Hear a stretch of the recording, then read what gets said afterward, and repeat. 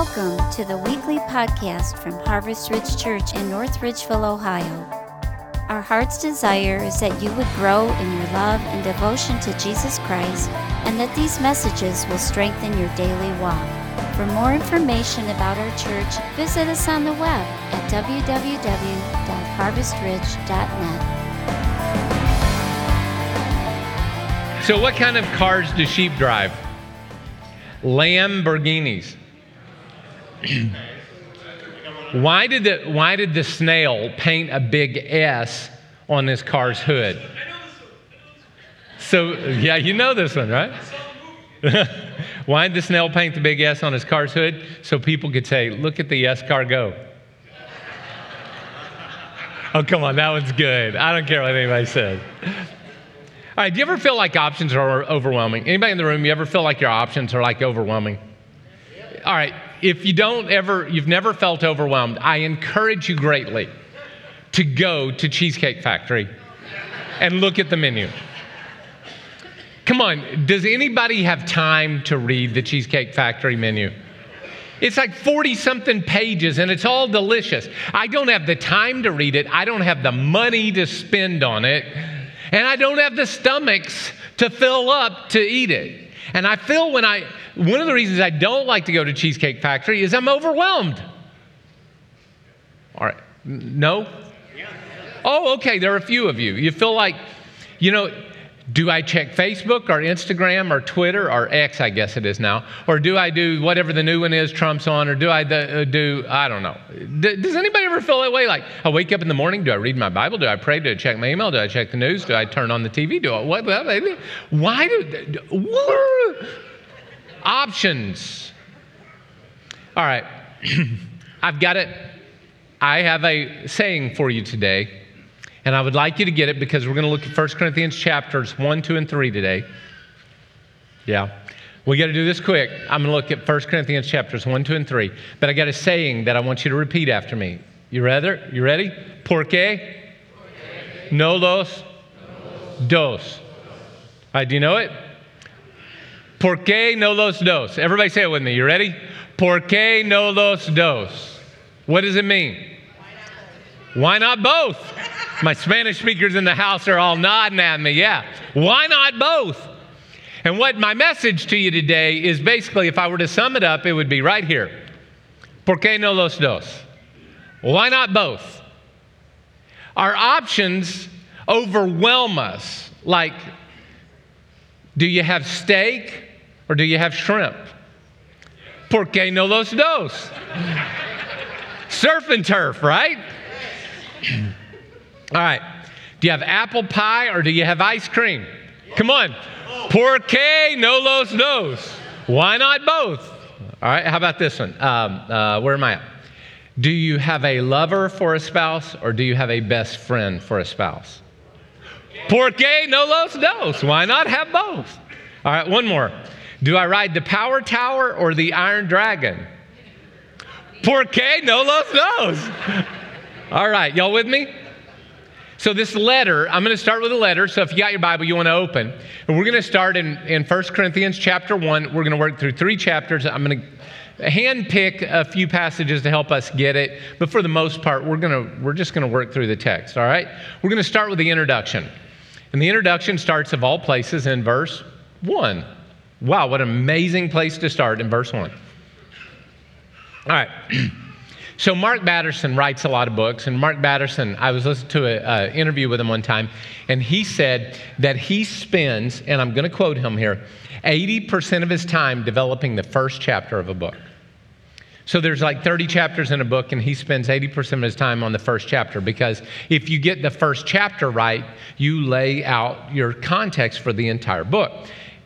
And I want to show you that Paul, in the first 9 verses of this book, is laying out every major thought and theme that he's going to deal with in the entire book. Y'all ready for this? Ready to go fast? Paul, called. He's talking throughout the book about calling. Called to be an apostle of Christ by Jesus by the will of God, and our brother Sosthenes. Sosthenes is interesting Maybe later we'll talk about Sosthenes, but he apparently is the one that tried to get Paul arrested and thrown into prison, and he got beat up, and yet he is a follower of Jesus now and is actually a part of the letter, even though he was the one that fought against the gospel. I wonder why him and Paul got along together so well. To the church. Now, y'all know what the word church means after last week. Ecclesia, to the called out ones. To the ecclesia, the called out, so there's that called word again, of God in Corinth, to those sanctified, there's a key word for you, to those sanctified in Christ Jesus, and there's that word again, called to be holy people. Now, the word sanctified and holy are the basic same word, and it means set apart to God. Together with all those everywhere, all of those everywhere who do what? Who call, there's that call theme again. Are y'all picking something up here by the repeating of the words? He's telling them, you're called. You're not just a normal person. You have literally been called by God to live this life. And he says, to everyone, to all those everywhere who call on the name of our Lord Jesus Christ, and then their Lord and ours. So there's unity in that last part too. So there are three themes that he develops here in the introduction. Number one, you're called. God has called you by name. He's called you out. You are special, and you are called by him. You don't just choose Jesus. Jesus called you. All right, second of all, they're sanctified and holy, literally set apart to God. You are different than everyone else. You know what set apart is? I shouldn't do this. But me and my brother, we used to have Halloween candy. Back in the day, we'd go pick it all up, and we would put it in a big bag, and then we'd sit on the living room floor, and we'd pour all the candy in, and then there would be a big stack there, and then he would reach in and get a piece out, and then I would reach in and get a piece out. Well, one day, I found a big Almond Joy, and because Almond Joys are the best candies you can ever have. Anyway, I reached in, and I pulled out the Almond Joy. David said, that one's mine. I got that, and he reached over into my stack. Come on. Y'all ready for this? I had sanctified that candy bar unto myself. I had made it holy. I had pulled it into my stack, and I called it, this is my Almond Joy. I sanctified it into my stack, and he touched what was in my stack, so I jacked him in the jaw. And I just want you to know this, that God called you by name, and he picked you out and put you in his stack.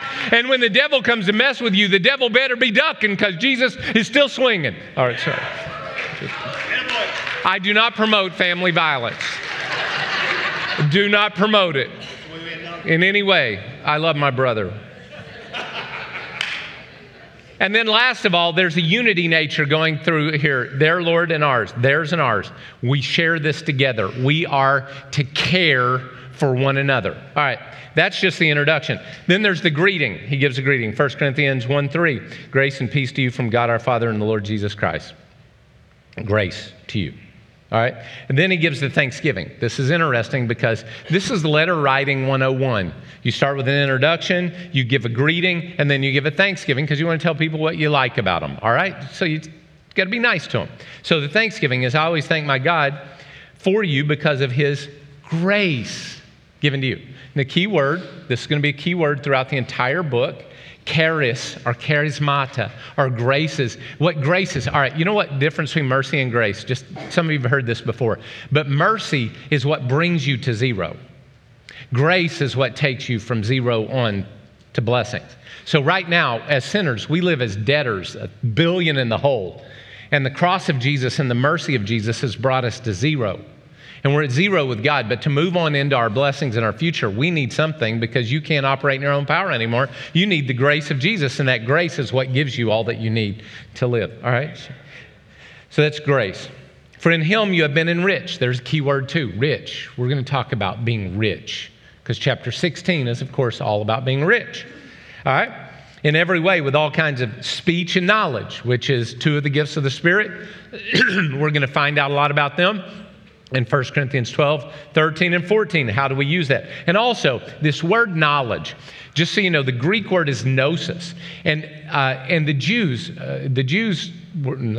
Gentiles, the Gentile people, the Greek people, they actually had a religion called Gnosticism. In other words, they worshiped knowledge. They worshiped what they had learned. They worshiped knowledge. It's sort of like follow the science. Don't we have a culture that worships science now? Same thing. And he's talking about the fact that we, as believers of Jesus, we have true knowledge. Because if you followed the science during COVID, you know that we're not very good at following the science. Why am I saying that? Is because when you worship what you know, there's always something you don't know. Well, that's good. That's really good. Think about that. All right. And then he says, that God thus confirming our testimony about Christ in you. Therefore, you do not lack any spiritual gifts. So we're talking about spiritual gifts. Remember, there's 3 full chapters given to spiritual gifts. As you eagerly await for our Lord Jesus Christ to be revealed. We're going to deal with that in chapter 15. Wow. What he's doing there is he's talking in the Thanksgiving about all the things he's going to deal with at the end of the book. He will keep you firm to the end, so that you will be blameless on the day of our Lord Jesus Christ. There's in language again. And God is faithful, who has, there's that called again word, who has called you into fellowship with His Son, Jesus Christ our Lord. What's going on here is that Paul has just laid out, you guys need to recognize your calling. You need to be unified with one another. You need to act holy and get past your sinfulness. And then we're going to talk about spiritual gifts. And then we're going to talk about how to live rich. And we're going to talk about the end. Did y'all notice that all the major things in 1 Corinthians are in the first 8 verses? I pointed it out to you. It's interesting. So Paul knew what he was going to write about before he wrote. So all that to say, it's time to come to our verse for this entire sermon series. Would you stand to your feet in honor of God's word? And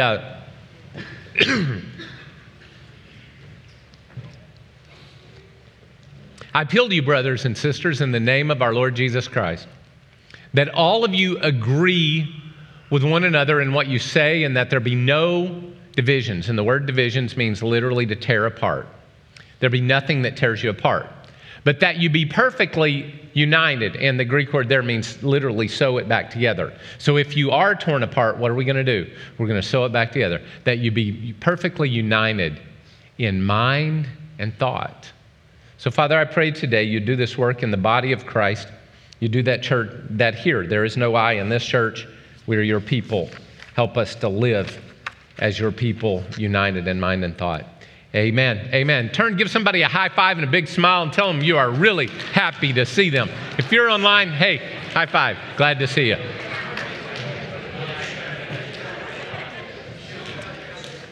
All right, I looked at my watch. You guys ready to fly? All right, let's go this.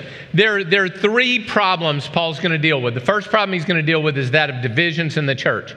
What happened was there was a lady named Chloe that was from Corinth, and Chloe was actually the leader, probably one of the house church pastors. And Chloe, a letter was sent from Chloe and delivered through Chloe's household to come to Paul. We know there was a letter sent because in 1 Corinthians 7:1 he says, now about the matters you wrote about. So in 1 Corinthians, we're going to find quotation marks everywhere about what they actually are questioning Paul about, which is going to be most of the end of the book. But the beginning of the book, Paul's going to talk about not what the letter said, but he's going to talk about verse 11. My brothers and sisters, some from Chloe's household have informed me that there are quarrels among you. So the people who brought the letter said, listen, this church is fighting. And what I mean is this. One of you says, I follow Paul. Another, I follow Apollos. Another, I follow Cephas. Another, I follow Christ. So what's happened? There are 4 main camps here. Y'all ready for this? Why would there be 4 camps? Number 1, the camp of Paul. Paul is the apostle to the Gentiles. So all the people that are Gentiles, we're saying, well, I follow Paul because I'm a Gentile. I fall into his grace camp. All right. Then there's Apollos. Who was Apollos? Apollos was a mighty speaker and a rhetorician. And I believe Apollos is the one that probably wrote Hebrews. That's what I think. I'm allowed to think that, even though I'm probably wrong.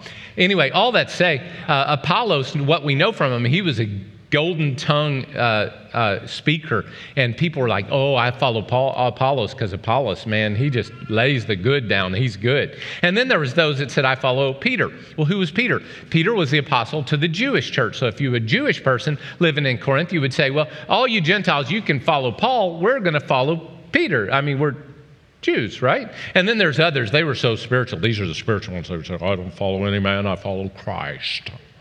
I'm too spiritual to get in this with you guys. I follow Jesus only. Yeah. And what does Paul say? He says, is Christ divided? Was Paul crucified for you?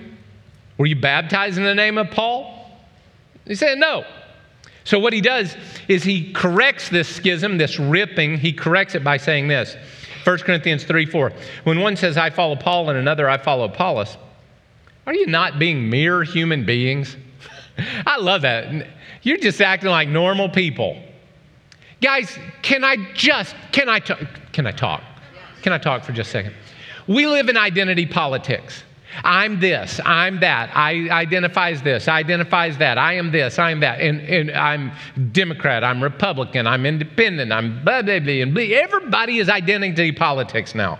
And can I just tell you, that's absolutely stupid. Do you know why it's stupid? Because that's meant to divide you. And I really, really believe the Church of Jesus Christ is not a place that we should live divided, but we should live united. So when you talk like that, you're talking like a mere human being. A mere human being. You're not made to be a mere human being. Maybe before you were saved, but not after you're saved. Why? Because he says in 1 Corinthians 3:16, don't you know that you yourself are God's temple and that God's Spirit dwells in you, in your midst? If anyone destroys God's temple, God will destroy that person. You should be careful about that. For God's temple is sacred. And you, come on. Does anybody read that word? And you what? Together are that temple. What Paul is saying is, quit dividing among what you disagree with and start uniting on what you do agree with. And you know what I agree with? Can I just tell you what I agree with? Well, I'm going to cover it the rest of this chapter, but let's be real quick. You're a lousy, rotten, scum-sucking sinner. And I'm twice as bad as you. And the grace of Jesus Christ has redeemed me and given me a life. And he's redeemed you and given you a life. And we can agree that the grace of Jesus is greater than all of our rotten, scum-sucking, no good for nothing. Right? All right. Just wondering if all right. And then we together are the temple of God. Let's not fight over stupid stuff. But 1 Corinthians chapter 6, we're going to find out why not rather be wronged. It's better to be wronged. It's better for you to be wronged than to always defend yourself.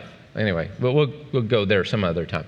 1 Corinthians chapter 3:21 says, so then, no more boasting about human leaders. And all right. Y'all ready for this? No more boasting about human leaders. Porque no los dos? Why not have it all? All things are yours, whether Paul or Apollos or Cephas or the world of life or death or the present or the future. Porque no los dos? Why not have it all? And you are of Christ and Christ is of God. So the answer isn't, let's divide. The answer is, let's unify. So is it Browns or is it Steelers? I really don't care. I just enjoy watching the game. Is it Ohio State or that team up north? Now, this is where Porque no los dos stops. No. There is a line to everything. No, I'm just kidding. Let's enjoy the game. Let's enjoy the rivalry. Let's enjoy the companionship and the communication. All right, second of all, the second problem is rejection. Now, the message of the church has always been rooted in the cross of Jesus Christ. The cross requires rejection, humility, self-abasement, and death. 1 Corinthians 1:18 says this, for the message of the cross is foolishness to those who are perishing, but to us who are being saved, it is here's that key thought from last week, it is the power of God. For the message of the cross is foolishness. It's what? Foolishness to those who are perishing, but to us who are being saved, it is the power of God. You should memorize this verse because it's really good. Because the fact of the matter is that if we really live the Christian life we are called to live, and you really live in the faith that you are given, you will experience rejection and suffering and even persecution for your stance that Jesus Christ is the only way to be saved. But in that, there is life. You know, people don't like a message that strips you of your pride. And people definitely don't like a message that tells you got to suffer and die. Paul said, I want to know Christ in the power of his resurrection and the fellowship of his sufferings. You know, we all like that power of the resurrection. You know what we don't like? Fellowship with his sufferings. The fact of the matter is this: if you think you're going to live this life without suffering ever, you have not read the Bible. Because the Bible promises suffering for doing right. As a matter of fact, I quote Peter here, 2 Peter, 1 Peter. It's better to suffer. If you get a beating for doing what's right, God will reward you. We don't like that language today because we're all like, oh, I only get the blessing. Porque no los dos.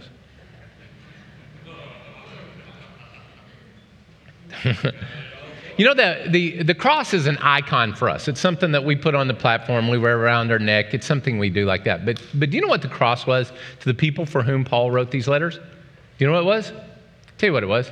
It was a torture instrument that they saw friends and family die on. They wouldn't put them way up on a stick. They'd put them right at eye level. So when you walk past, you could see the eyes of the person in agony hanging there for hours, sometimes days, as they struggled to find breath and their body contorted. The Romans were cruel people. And when we mention cross, we talk about, oh, the gold cross with Jesus, perfectly coiffed and with his little loincloth. No, he didn't have a loincloth. He was totally naked.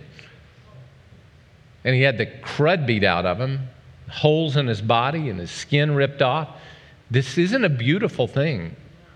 Has anybody ever gutted an animal? It stinks. Do you know what crucified people smell like after they've been hanging on a cross for a day and their guts are starting to hang out? My point to you is this, is that we have so cleaned up the cross that we've missed the porque no los dos of it. We only see the power and we forget the suffering. And some of you go through a hard time and you think, God, you've abandoned me. No, God says, hey, that's where my power is real made known. And the way you really get that power in that time of suffering is you remain faithful to the suffering. And if your theology does not allow for that, you need to go back and reread your Bible. The message that unifies all believers is Jesus. Because the cross is offensive to everyone. This message of, hey, you got to come and die. You got to lay down your life. You got to lay down what you want. You got to lay down your desires. You got to lay down your pride. You got to lay down your ambition. You got to kill it. Man, that is so offensive to me. I didn't say to you, I said to me. Because I want to be ambitious in the name of God, not dead in the name of God. What did Paul say? 1 Corinthians 1:22. Jews demand a sign and Greeks, they look for wisdom. There's that wisdom again. But we preach Christ crucified, a stumbling block to Jews and foolishness to Gentiles. But to those whom God has called, there's that called word again. When God calls you to the cross, to those God has called, both Jews and Greeks, Christ is the power of God and the wisdom of God. So everything you need is found in dying. Everything that gives you life is found when you let it go. Or I may quote our bards, our song singers, everything that kills me makes me feel alive. And everything that, Matthew 16:24, whoever wants to be my disciple, this is Jesus' words, they must deny themselves, take up their cross, and follow me. This sometimes happens in funny ways. Did I tell you guys this story? I'll tell you a story. I was working in a factory. I was putting myself through Bible college, and I was working in a factory. So my parents did what they could, but I worked all summer long. I'd take my paycheck, and I'd give it to the school to pay for my college, because working through college and paying for it is better than going into debt for it. Anyway, I'm just saying that because I lived in the 80s. And I'm old. But I didn't come out with $100,000 in debt. Anyway, all right, all that to say, and I'm not judging anybody there. That's not judgment. That's a recommendation from somebody that maybe has your best interest really in heart, whether you think so or not. So here's the deal. I'm working in this factory, and I'm in this pit. And Bill Fingerhut was our repairman. He was our utility man. Bill Fingerhut played college football. He was about 6'4" and weighed about 280 pounds. He was a big boy. And I'd been talking to Bill Fingerhut for days and days and weeks now about Christ. And I'm in this little pit. And what happened, the pit I was in, there were a couple of cool guys that worked around me. And there were like 15 guys sitting around. I know it was factory, but I guess they all took their break at the same time. And they're all sitting around talking. And they're all, like gas bagging. And I'm there in the pit working and gas bagging with these dudes.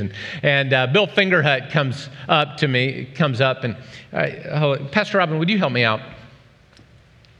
Would you come stand right here? All right, just stand there. And here I am in a pit, working on my box, refrigerator, putting screws in my refrigerator. And Bill Fingerhut comes up, and about 6 inches taller than you, and he says, "Yo, Crow," with all these people watching, "you one of them tongue talkers?" Now, guys, I don't know if you know what's embarrassing or not, but it's not really what you want to do with 10 guys sitting around listening to you. They're all cool, joking, doing their, come on, these were the cool guys that I was working next to, and everybody's like, ha, they're all laughing at me, and I'm thanking God that I've got another box to fill with screws, and I take my time doing the next one, and the Holy Ghost hit me, and I turned around, and I squared straight in his kneecap, and I said, "Yeah, what of it?" And I turned back and did another box. You know what Bill Fingerhut, thank you, Pastor Rob. You got the visual there. Talking about intimidated. You know what happened? Bill Fingerhut said, "Oh, just wondered," walked away. The rest of the conversation dropped. Bill Fingerhut, after work, came up to me and started talking to me about the fact his life was in ruins, and I led Bill Fingerhut to Christ that night after work. The cross that puts you in those awkward positions, that makes you feel like you're being persecuted or suffering, that's where the power of God comes. Is there awkwardness and suffering and feeling weak in that moment? Is there that awkwardness of feeling persecuted and picked upon? Yes. Is there power? Porque no los dos. All right. So the message of cross brings all people to a place of being nothing. You're basically nothing. The ground is level at the foot of the cross because you're not impressive. You're really not. Think about this, 1 Corinthians 1:26. Brothers and sisters, think of what you were when you were called. Not many of you were wise by human standards. Not many were influential. Not many of you were noble birth. By the way, the gospel of Jesus, the kingdom of God is built up not with people that are awesome, but with people who are, let me put it this way. I heard the old preacher say, the gospel is simply one blind beggar telling another blind beggar where to find some food. We're even there. Not many are the super cools. I was cool for about a week in high school. And then I blew that pretty good. By human standards, not many of you are really awesome. You're not smartest. There are no Albert Einsteins in here. You're not really super influential, most of you. And even when you were, any kings in the place? We have any kings? Noble birth? What we need to embrace is the fact that we're just all normal people. And I thought this is Paul, all right? 1 Corinthians 1:27 says this. And this is the CNIV. This is the Crow's Nearly Inspired Version.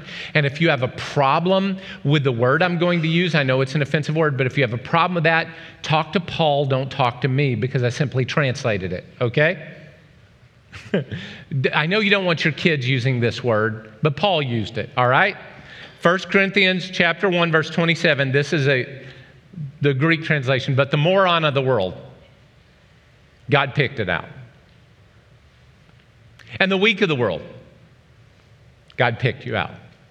And the insignificant, and the ones who were rejected, God picked you out. Does anybody ever feel insignificant or rejected, or like you're the one that just doesn't get it, and everybody else is cool and you're not? Or what? Does anybody ever feel that way? Wave at me if anybody ever feels that way. Come on. You feel like you're not the one that gets it. Okay. I want you to know that God picked you out because you don't get it. You don't have to be the cool school, wearing all the coolest clothes. Man, I was poor. We didn't wear cool clothes when I was a kid in school. The other kids wore cool clothes. I didn't. They had cool cars. I had to buy my own. Are y'all following me? And sometimes we feel like because we don't, that it makes us less than. But I want you to know that God reached down and he did something. What did he do? He said, I like that one. Pick. This one's mine. Remember the pile of candy again? Remember? You're the almond joy God reached for. Amen. You are. He picked you out. And the ones who are nothing, so that no flesh could boast before him. God chose you not because you're so great, but because he wants to be so great through you. Amen. You don't have to be great yourself because he wants to be great through you. And you know what he does? If you're high and mighty, he humbles you. And if you're low and broken, he raises you up. Do you know why? Because he wants the ground to be level at the foot of the cross. You ready? I get a great illustration of what it's like. Are you ready? One of the greatest movies ever. Here we go. Can you show that video?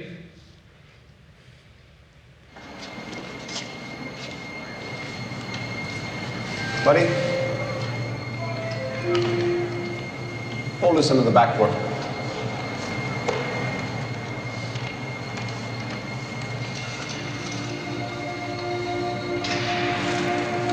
What is it? 15 feet. 15 feet. Put Ollie on your shoulders. Measure this from the rim. Buddy.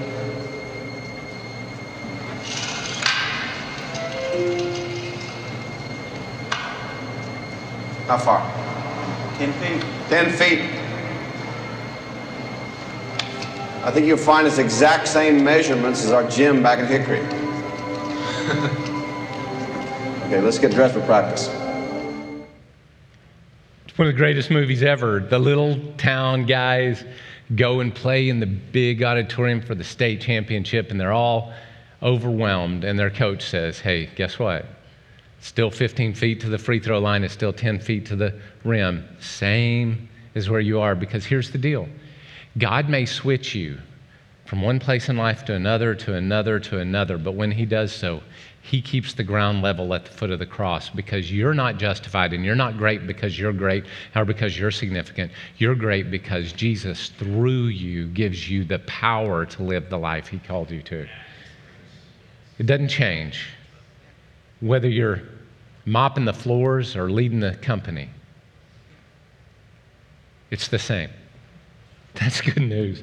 So what happens at 1 Corinthians 1:30, it is because of him that you are in Christ Jesus, who has become the wisdom from God. That is our righteousness, holiness, and redemption. Listen to what happens. When you are in Christ Jesus, you are included in him. You are included in him. The cross means that you are included, and it gives you wisdom, it gives you righteousness, it gives you holiness, it gives you redemption. All of those things. Why? Because verse 31 says, let him who boasts not boast in himself, but boast in God.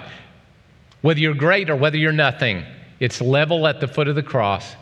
And God gives you the power to live this life and all that he has for you. And that's where we're going to come to. Oh, one more thing before we do that.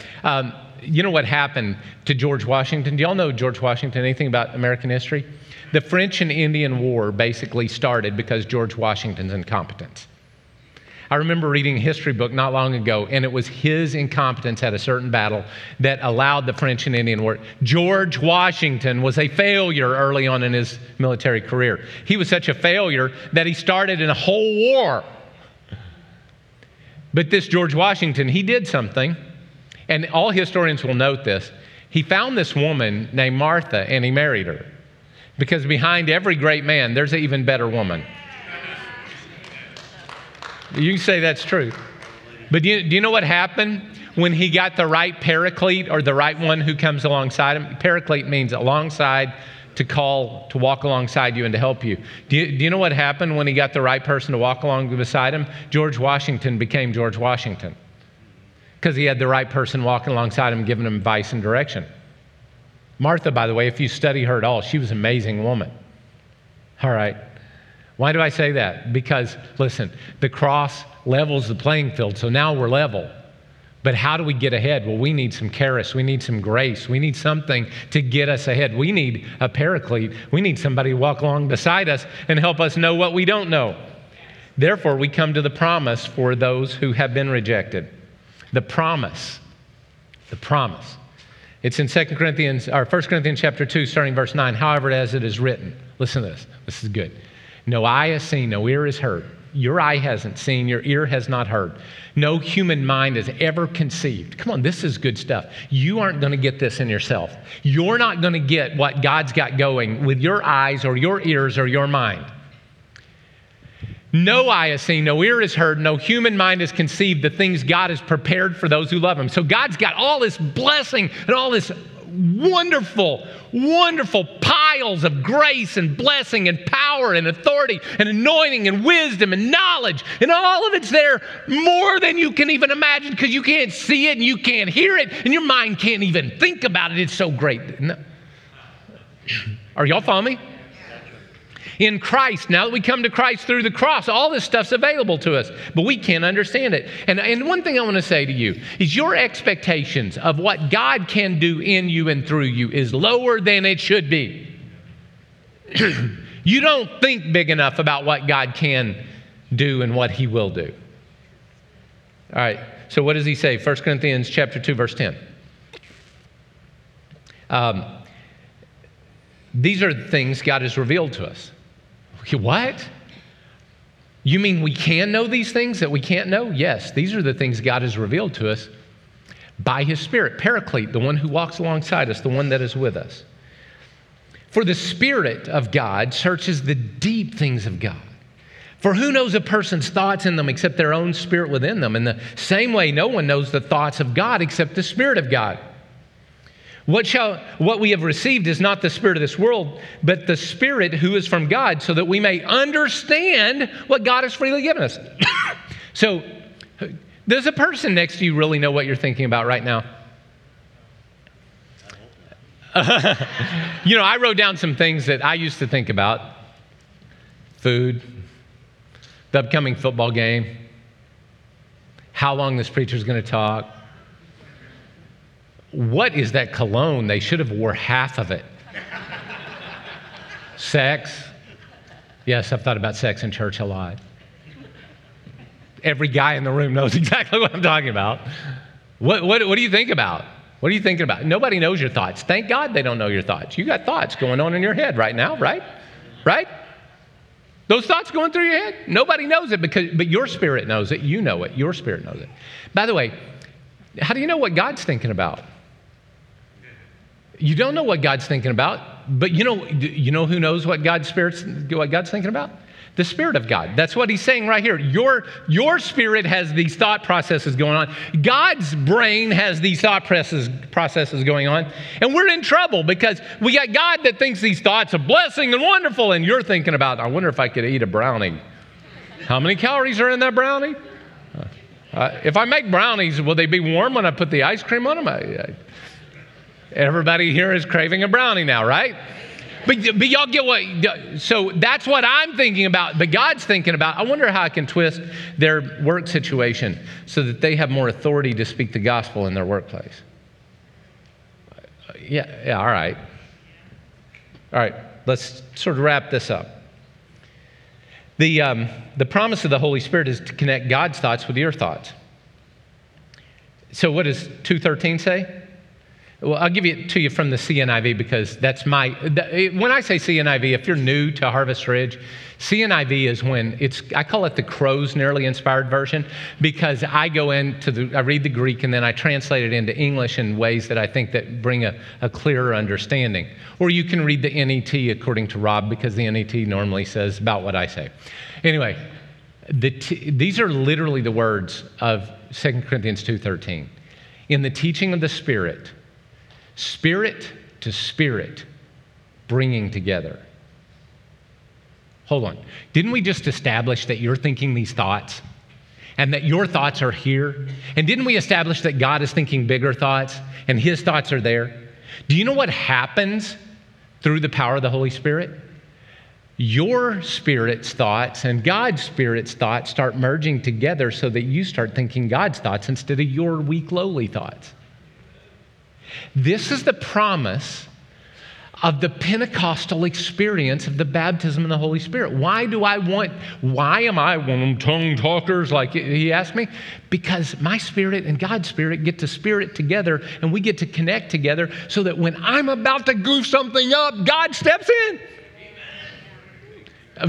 I'm running low on time. Can I tell you though, a couple weeks ago, I was calling out ecclesia. I was calling out in here, hey, so-and-so, you're called, so-and-so, you're called, so-and-so, you're called. And I don't know. I didn't even know I was doing this. But I was done. I was done calling people out. And for some reason, I looked up and I saw Joe Hetzel sitting back over here in the corner. And you know what I did? I just called out. I have no idea I didn't even know what I said. I said, Joe Hetzel, God has called you to be an example in your workplace of Christ-likeness. You know what he told me? Now, I have no idea why I said those words to him. But do you know what he told me afterwards? He said, my boss called me into the office and asked me, why are you so different than everybody else? Your work is always better. What's driving it? And I want to know about it. You're not like other Christians. Do you think I knew in that moment what I was saying? That's a word of knowledge that comes from the Holy Spirit to speak to somebody, a word of encouragement so that God knows he sees them. And I'm not smart enough to do this stuff, and neither are you. But you know what? My spirit and God's spirit, we're thinking the same thought sometimes. Sometimes I get in the way. Are y'all following me? Wouldn't it be great if you approached a problem with your kids or a problem with your job, if you approach it through the thoughts of the Holy Spirit rather than your thoughts?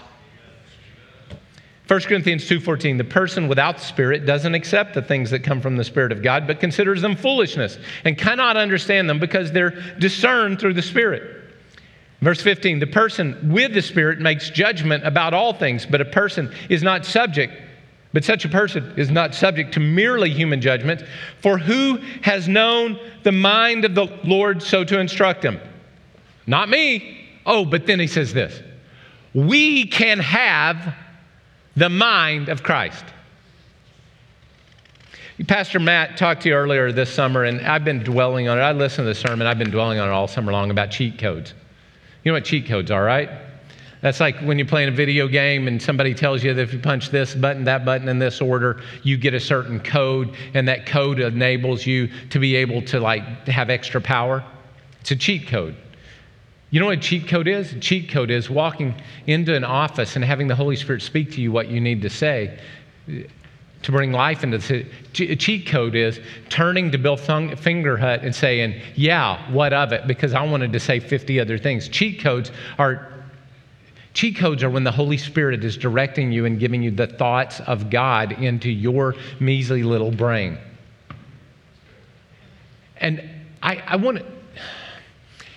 This is the frustration of being a pastor, is because I know what happens when you walk in the power of the Spirit. And some of you sit here week after week, and all you do is you come to church to check your spiritual box, and you walk out and you go live pretty much the rest of the week like you would anyway. And what I want, this is what I want for you. I want you to step out of normal living.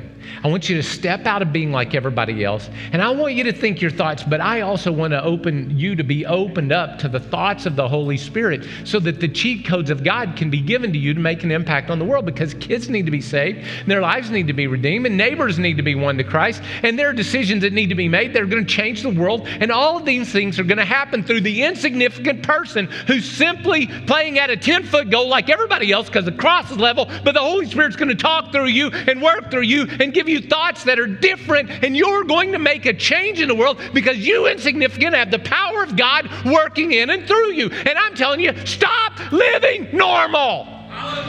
Stop it. Porque no los dos. Why can't you have a normal life but yet be filled with the power of God? Why do you have to be normal? Stop it. Normal's a setting on your dryer.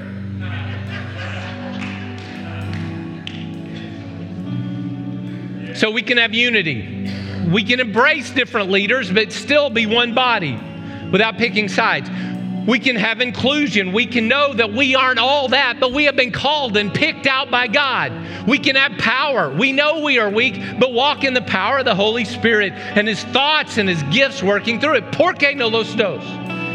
Why can't you be weak and have power? Why can't you think differently but still be united? Why can't you be needy and still be rich? Why can't you sacrifice and still overcome? Why can't you judge sin but you still love? Why can't you lose and win? Why can't you die and live? Why can't you share and receive? Why can't you be foolish and incredibly wise? Why can't you surrender and still be standing strong? And why can't you stumble into sin and still be saved, called, redeemed, and holy?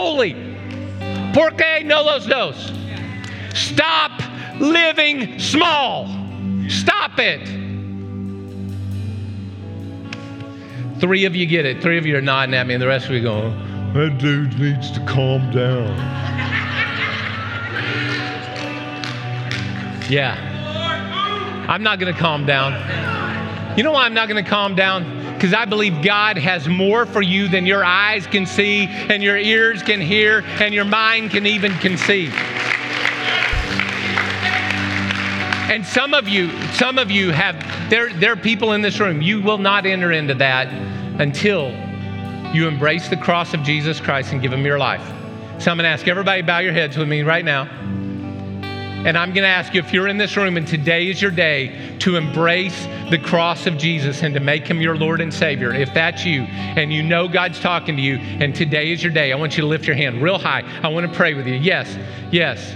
There are others around this room. Yes. Are there others? Come on, lift that hand up. Yes, yes. Around this room. Anybody else? Come on. Lift it up high. It's time. It's time. I give my life to you, Jesus. I surrender it all. I embrace the cross. I embrace the death of the cross so that I can live the fullness of your Holy Spirit. Right now, Father God, you saw every one of those hands. And I pray that in the name of Jesus, every single one of those people who raised their hand and said, today is the day, that God, you would embrace them. Right now, you would pick them out. Pick them out. And call them to yourself. They're made your child right now. In the name of Jesus Christ. You are a child of Jesus Christ because you reached out to Him and He picked you out.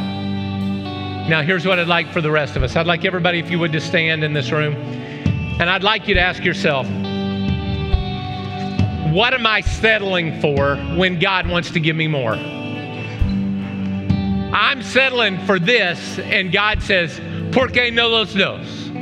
Why can't God give you all of His blessings, not just part of it? And we're going to sing this song, and maybe you need to pray. Maybe you need to come to the altar. I don't know. Maybe you need to pray with somebody close with you. I don't got prayer warriors up here if you want somebody to pray with you. But we're going to take just a couple of minutes, and I'd like you to ask God, Holy Spirit, what's the most? What's the extra that I'm avoiding? Open my heart and open my mind. Let's do that as we sing the song.